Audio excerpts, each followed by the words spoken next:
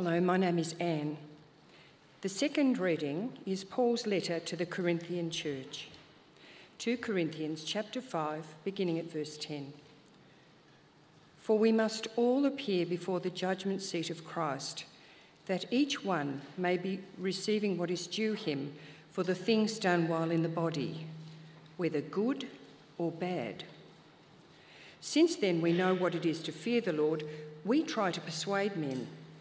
What we are is plain to God, and I hope it is also plain to your conscience. We are not trying to commend ourselves to you again, but are giving you an opportunity to take pride in us, so that you can answer those who take pride in what is seen rather than in what is in the heart. So if we are out of our mind, it is for the sake of God. If we are in our right mind, it is for you. For Christ's love compels us, because we are convinced that one died for all, and therefore all died. And he died for all, that those who live should no longer live for themselves, but for him who died for them and was raised again. So from now on, we regard no one from a worldly point of view. Though we once regarded Christ in this way, we do so no longer. Therefore, if anyone is in Christ, he is a new creation. The old has gone, the new has come. All this is from God, who reconciled us to himself through Christ and gave us the ministry of reconciliation, that God was reconciling the world to himself in Christ, not counting men's sins against them. And he has committed to us the message of reconciliation. We are therefore Christ's ambassadors, as though God were making his appeal through us. We implore you on Christ's behalf, be reconciled to God. God made him who had no sin to be sin for us, so that in him we might become the righteousness of God. Hear the word of the Lord. Thank you, Anne. We're going to spend some time reflecting on part of 2 Corinthians and also Revelation. And at the end of this sermon, there will be a time where it will be a bit different in that I'll be encouraging you to pray with one another. So it will be nice for us to particularly think about what we're thinking about today and to pray with one another and to think God's thoughts after him and to have our hearts aligned with God's heart. And so I'll pray first and we'll consider this passage. Let's pray. Gracious Heavenly Father, we thank you for your word to us, which is living and active. We pray, Lord, that as we dwell on it, meditate upon it, that you'll give us your heart's desire, that our lives will be shaped by what you want and your vision for us. We pray these things in Jesus' name. Amen. Now, I'd like to ask whether you've thought about the legacy you will leave to your family in this world. Ever thought about that? It's been on my mind recently, not because I'm thinking about dying, but because already this year I've attended 2 funerals. I watched another one streamed. And at funerals, you can't help but reflect on your own mortality. At these funerals I attended, it was quite encouraging. In the tributes, in the eulogy, you have there a summary of the person's life, their achievements, their influence, the difference they made, the impact they have left upon the family. And at each of those funerals I attended this year, the wives said beautiful things about their husbands. The sons, the daughters, they said wonderful things about their father. And so if you're like me, at a funeral, you can't help but think, I wonder what will be said about me when my time is up. And so I was thinking with Yvonne, what will you say about me? Will it be anything good, anything nice? Well, funerals can be confronting because what it does is that it gets us to think about the end before it happens. It gets us to reflect on, well, what does my life amount to? Is this it? Will there be a legacy? Was my life worth living? But now I'd like us to think not so much of us individually, but us together as a church. mean, this church has been here for you know how long? It started across the road, across Canterbury Road, but it's been around for 137 years. What do you think would have been the impact of this church from the perspective of eternity looking back? Will the life of this church in the end amount to anything good? What do you think? All the things we do, all our efforts in creche, in kids' church, in youth group, in the Connect and Coffee, mainly music, growth groups, our community days, our outreach, evangelism, Christianity Explored, will it amount to anything in the end? What do you think? Do you think we're wasting our time? Or will there be a significance that goes beyond just our own lives, beyond our families, beyond this church, but into all eternity? Because to ask such a question, what will it be in the end, is to ask the question about God's vision. What is it that God will do? And on one level, God has shown us. God has shown us the end before the end. And it's not like one where we have a loved one give a eulogy about us, a loved one who would share and say nice things about us. But this is one where Jesus speaks. Jesus gives his verdict. And Jesus, in a sense, gives his eulogy of us, if there's anything nice to say. And there will be a finality to it. This is it. Your 70 years, 80 years, 90 years, it amounts to this. And that's what we see. Have a look at 2 Corinthians chapter 5 and look at verse 10. For we must all appear before the judgment seat of Christ, that each one may receive what is due him for the things done while in the body, whether good or bad. So that's everything, seen and unseen. All our deeds and our lives accounted for. All our desires revealed. All our words we've ever said weighed. Our lives laid bare, our souls exposed. Now, I'd like you now to imagine that moment. Sometime in the future, before the judgment seat of Christ, just remain in that moment for a second. Jesus says to you, this is what your life has amounted to. How would you feel? Does it fill you with dread or joy facing your Saviour? What do you think? And it's worth noticing here in this verse, the judgment that is spoken about here is not whether you'll get into heaven or not, because the Bible is already very clear on that. Whatever good we do is just filthy rags. Nothing we do can bring us into heaven. We can never earn it. All of us, we've turned away. There is no one righteous, not even one. We only enter in because of Jesus and his merits. But the judgment that is spoken here in this verse is about the judgment upon Christians. Just as in the previous verse, Paul says, we make it our goal to please him, whether we are at home in the body or away from it. You see, all Christians will stand and appear before the judgment seat of Christ. Now, I suspect some of us who have been Christians for even quite a while, we might be surprised by this. I thought becoming a Christian, I've escaped judgment, I'm in the kingdom of God. Well, yes and no. Yes, in that we do get in the kingdom of God when we do believe and trust in Jesus. But no, there is still a judgment on how Christians have lived our lives. We will all face Jesus before his throne. Not that we will lose our salvation, but we may lose any commendation. Now, I wonder how that makes you feel. Standing before Jesus as a believer, and he's telling you, this is what your life has amounted to. Our life on earth will be shown for what it really is.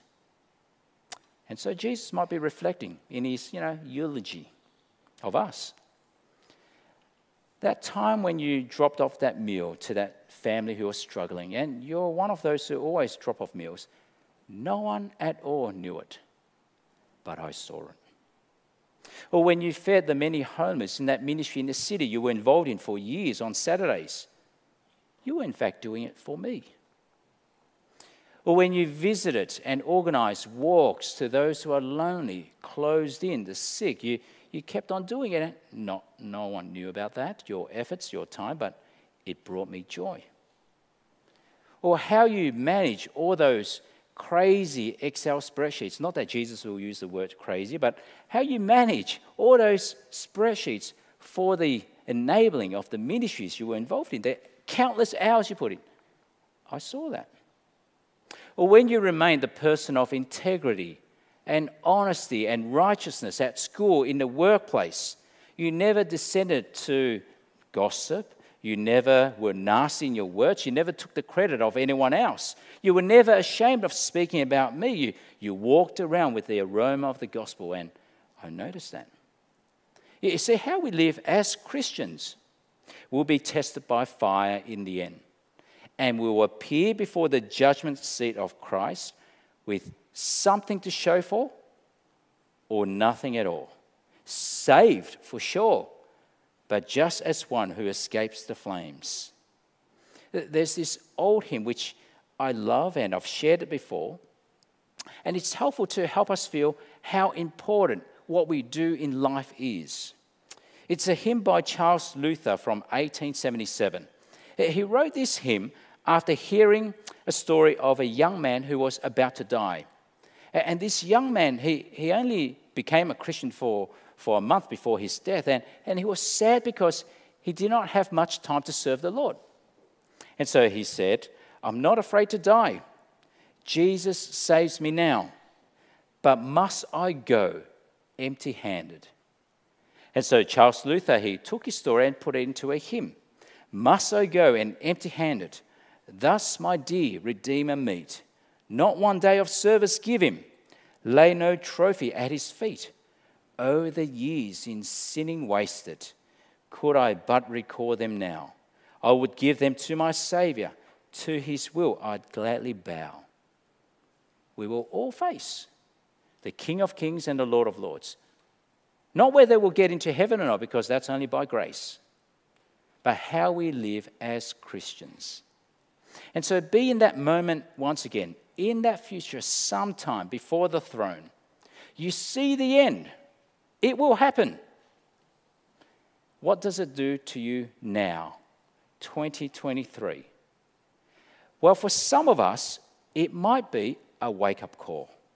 You see, life is not just the monotony of day after day and weeks after weeks and months after months and years after years, and we grow old and then we die. We go with the flow in life, we flow with the stream. But if I know that I'm going to stand before Jesus one day, it means that he thinks what I do now matters. That has to shape me now. And so for some of us, it might be, I need to wake up. I can't squander the life God has given me. But for others, knowing that there is a judgment, it should not be a source of dread, as though we fear meeting him. Rather, a source of encouragement, of motivation, of vision. You see, Jesus is saying how we live our life now can make an eternal impact. It means then that we all need to grasp and know deep within that my feeble efforts, my weak efforts, my failings can have an eternal significance. Really? Well, that's what Jesus thinks. You see, seeing the end has to shape the present. It's just like thinking about your eulogy or the eulogy that someone might say about you. If I want Yvonne to say something nice about me, I better live that way now. It makes sense. If I know I'm going to see my Saviour before his judgment throne, I better live a life that is consistent with that vision. And that's what it did for the Apostle Paul. Verse 11, we try to persuade men. We're not wasting our time lounging around. Verse 13, if we are out of our mind, it is for the sake of God. Out of our mind. A Christian out of his mind. A maniac for Christ. That's what Paul would say. I don't care if the world thinks that of me. I don't care if the world thinks I'm a fool for Christ, because why? Heaven is at stake. The salvation of souls is at stake. The honor of Christ is at stake. It's why, if you think about it, those you know, people we see in this church, friends, family, Christians, books you read, you see Christians do the craziest things. And the world will look upon the Christian and think, you are nuts. You are out of your mind. I mean, you hear of stories of Christians who would retire really young. Why? Why not work till you drop so that they can give their good years to serving the Lord? You hear of Christians who would organize lunchtime prayer meetings at school, the Christian Union, Christian movement, in the workplace, and they're known as the Christian amongst their friends, amongst the colleagues. Crazy. You hear of Christians who would live out the later years of their lives being intentional. I'm going to mentor the young man, the young woman in the ways of the Lord. They use up the end of their life going on mission trips around the world. My GP, each time I go to him, well, he's a very nice GP. He bulk bills, so he's very good. We're spending the bulk of the time talking about theology and church. He's a Christian man, rather than whatever I'm coming to see him about. He studied at Bible college, and he would share sometimes in between patients. He's doing his Hebrew vocab. Next week, he's going to be ordained as a minister. He's out of your mind. What do you think you're doing? You're a GP. But that's, in the eyes of the world, a fool, a maniac for Christ. But you see the end, it shapes the present. We see what God will do. It has to shape our lives now. And so now Paul, he comes to the very crux of his existence. The one who is at the very center of the universe is also at the very center of his own heart. Why would I be willing to be out of my mind? Look at verse 14. For Christ's love compels us, which means the love of Christ, it constrains us, it directs us, it controls us. I can't do anything but. It focuses my prayers, my affections, my attention, my life. Now, if you think about what Paul is saying here, what's the motivation for Paul in life? It was not primarily his love for Jesus. Of course, we need to love Jesus. Nor was it primarily his love for his neighbor. Of course, we need to love our neighbors. But it was the love of Jesus for him first. And so notice the direction of the love is not from him out, but from Jesus in him first, compelling him, constraining him, moving him out in the love of Christ. And what is the love of Christ about? Well, verse 14, he goes on. Because we are convinced that one died for all, and therefore all died. You want to know how much God loves us? We see it in the cross of Christ. The love of Christ centers on the cross of Christ. He died so that I don't have to. He bore the wrath of God so that I could escape it. He was forsaken so that I would never be God forsaken. He died for me so that I die too. I died too, to my old ways, to my idols, to my ambition, to even my life. I carried a cross and I follow him. I can't help but be compelled, moved in this life because I see the end, constrained, directed by the love of Jesus. Now I want to ask you, do you think that has taken place in your heart? What is it that motivates you? What is it that drives you in life? What is it that makes you make the costly sacrifices in life? And let me ask you, do you think this heart, compelled by the love of Christ, is obvious in us collectively as a church? Do you think our church, we're motivated by these very same things that motivates the world, or are we motivated by something higher? You see, the older I get, the longer I've been a Christian, it's not that I, in a sense, sin less, but rather I see more of my sins as God, by his Spirit, exposes the sins that are hidden in the deep recesses of my heart. And the longer I've been a minister, the more and more I've seen the ugliness of sin, even amongst the people of God. How pride and selfishness destroy relationships. How addiction, gambling, pornography, drinking lead to terrible consequences. How unfaithfulness tears families apart.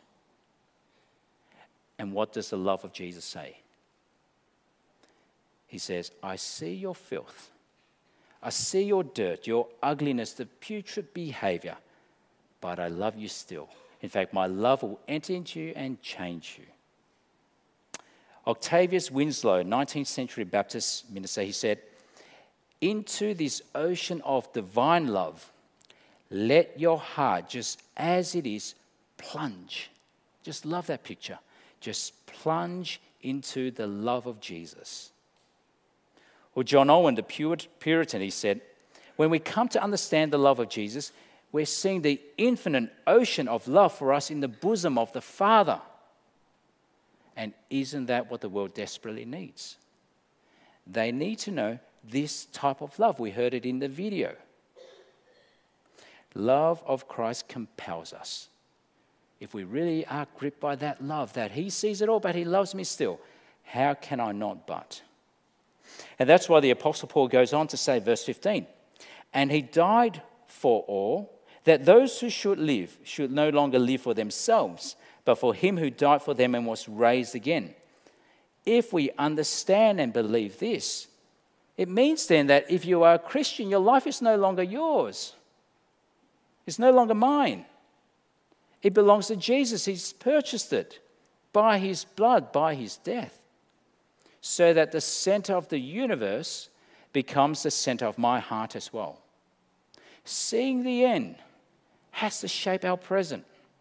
Seeing what God has shown us has to shape our lives, individually and the life of this church. And what will it all amount to in the end? What will it all be for? Will it be worth it in the end? I want you again to stand metaphorically in that moment, in the future, before the throne of Christ. And he's giving his eulogy, his verdict, the ultimate result of being compelled by the love of Christ and transformed by the truth of Jesus. What is it? Well, I'm not sure how precisely it will be. We only know as much as God has revealed. But I want you to imagine this with me. You're standing there at the judgment seat of Jesus. And Jesus says, not one of your prayers, not one of your unseen service in my name, not one of those Bible studies you've led, not one of those children you taught or discipling of the youth or sharing about me to your friends and colleagues, to your neighbors, or not one of those times where you express hospitality or you led the Christian union or you're running the prayer meeting at work, or not one of those times you shared the gospel or standing up for righteousness, or when you were persecuted because of my name, or when you persevered through suffering and trials and the years of ill health with such endurance and trust. Not one of those moments, not one of those times was wasted. Not one was wasted. Your life was not in vain at all. Because, look at this. Imagine with me again. The gates of heaven are opened, wide open. And what do we see? We see what the Apostle John saw, that vision, and it just takes our breath away. Overwhelming joy that fills our heart to the brim. In fact, it overflows. We see the glory of God. And what do we see? Revelation 7. there before me was a great multitude that no one could count, from every nation, tribe, people, and language, standing before the throne and in front of the Lamb. And they cried with a loud voice, "Salvation belongs to God, who sits on the throne, and to the Lamb." You see an ocean of people around the throne. Imagine with me. You look around, you see your grandparents, no longer with dementia. You see your parents, no longer with the cancer that took them away. You notice over that corner, the Sunday school teacher who taught you. And then you see the youth you discipled, and the little kid you prayed for, and the colleague whom you thought would not in a million years believe, but they're going to spend the next million with you. And then you look and you see the apostles, Peter, James, John. You see Isaiah, Ezekiel, Moses. And then you see John Calvin and you think, I want to stand next to him. But most important of all, in the very center, you see the Lamb. You see your King, your Savior, your older brother, the one who bled for you, the one who wipes away your tears. And then you hear the angels say, join in. Join in praising God. I mean, wouldn't our hearts just burst, basking in the glory of God? And that's why this is our vision. In fact, it's God's vision. We see the destination. It shapes our prayers, our affections, our life, our whole being. And so that's what we see, to see God glorified, the first part. In all we do, big or small, we acknowledge God is God. We bow down and worship him as God, and we want the world to join in because we see the great multitude. How? As the love and truth of Jesus, we're captivated. We're so compelled by the love of Jesus. We're so transformed by the truth of who he is. How can we not? And what will happen? Naturally, overflow from his church to the world. It doesn't stay with us. It doesn't stay in here, but it overflows from our families to our church, to Surrey Hills, to the nations. We're aiming for the nations. Us, a small group of us, aiming for the nations. So over to you. What will it look like for you to live your life now knowing the very end? What will you do tomorrow, this week, this year, this lifetime? Amongst your friends, in your schools, at your workplace, how will the love and truth of Jesus overflow from you, from us, to those around? Will you be like this passage, an ambassador for Jesus? And what will it look like for our church to overflow with such love and truth?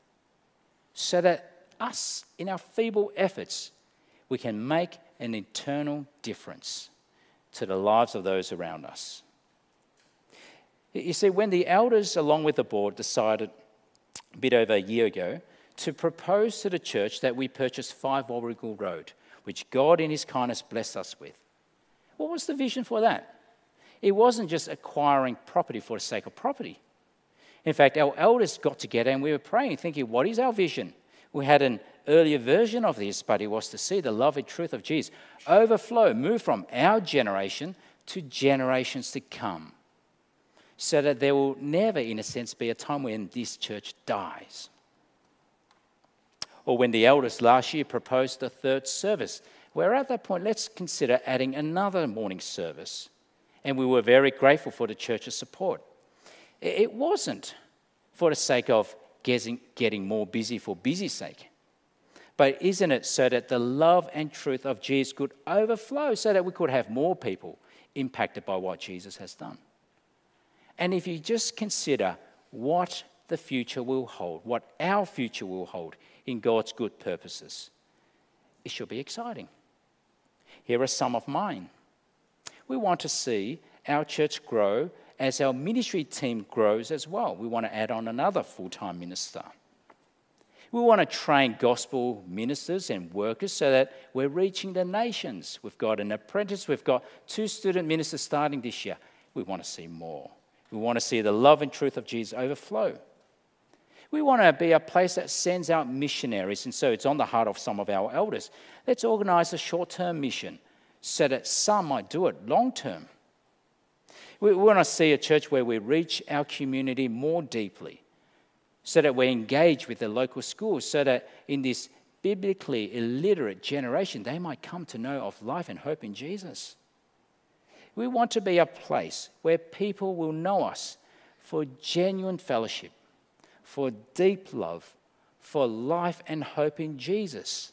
I mean, wouldn't it be great where we run even marriage courses, parenting courses, not for us, but for those around us, so that they can see God's way always works best. What will God's vision, where will it drive us? I think it's just exciting to consider and to pray.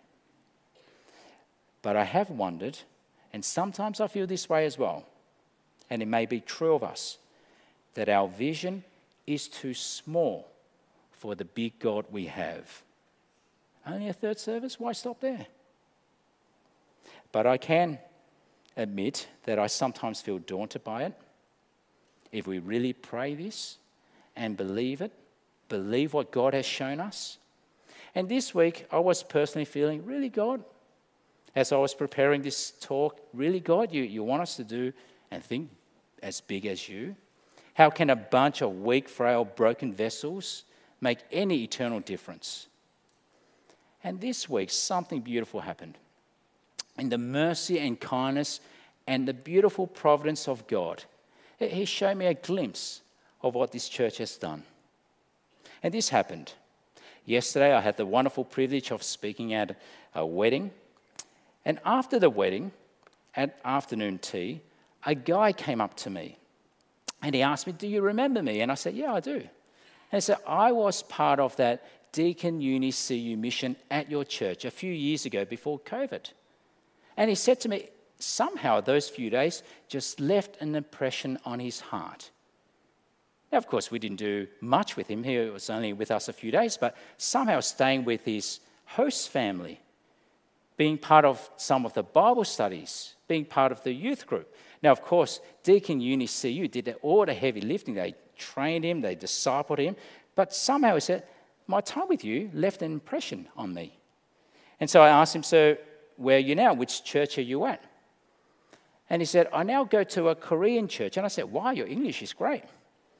And he said, "Because I want to get better at Korean so that I can share my faith to my father who does not believe." And he said, "My Korean's improved. And I'm reading the Bible with my father." Now, in sharing that story, no credit to us whatsoever. Why? The glory is God's alone. But isn't that marvelous? As I was thinking, really, God, such a vision, so big, eternal difference. But God in His providence gave me just that little glimpse, the impact us can have. And that was only incidental a few years ago. And so today I began getting us to think about our legacy. On one level, I thought about it. In a sense, it doesn't really matter. Who cares? I'm dead. Whatever they say, they say. But what would be nice is that this person, this man, this woman was part of God's vision. What God was doing, bringing glory to Him as his life, her life, was so shaped by the love and truth of Jesus, it overflowed to the world. And so that should be our prayer. And so my encouragement to you now, as I flagged at the beginning, we're going to do something different. That is, I'm going to encourage you to, just around you, groups of 2 or 3. We've got 3 prayer points on the screen. Just one of you pick one of the prayers, and it's just 1 minute. And those of us who are regulars, look out for those who are new. And if you're new visiting us, listen in, be comfortable, join in if you like. So just one of you, one prayer, 1 minute, and then we'll sing. Let's do that. People said, Amen.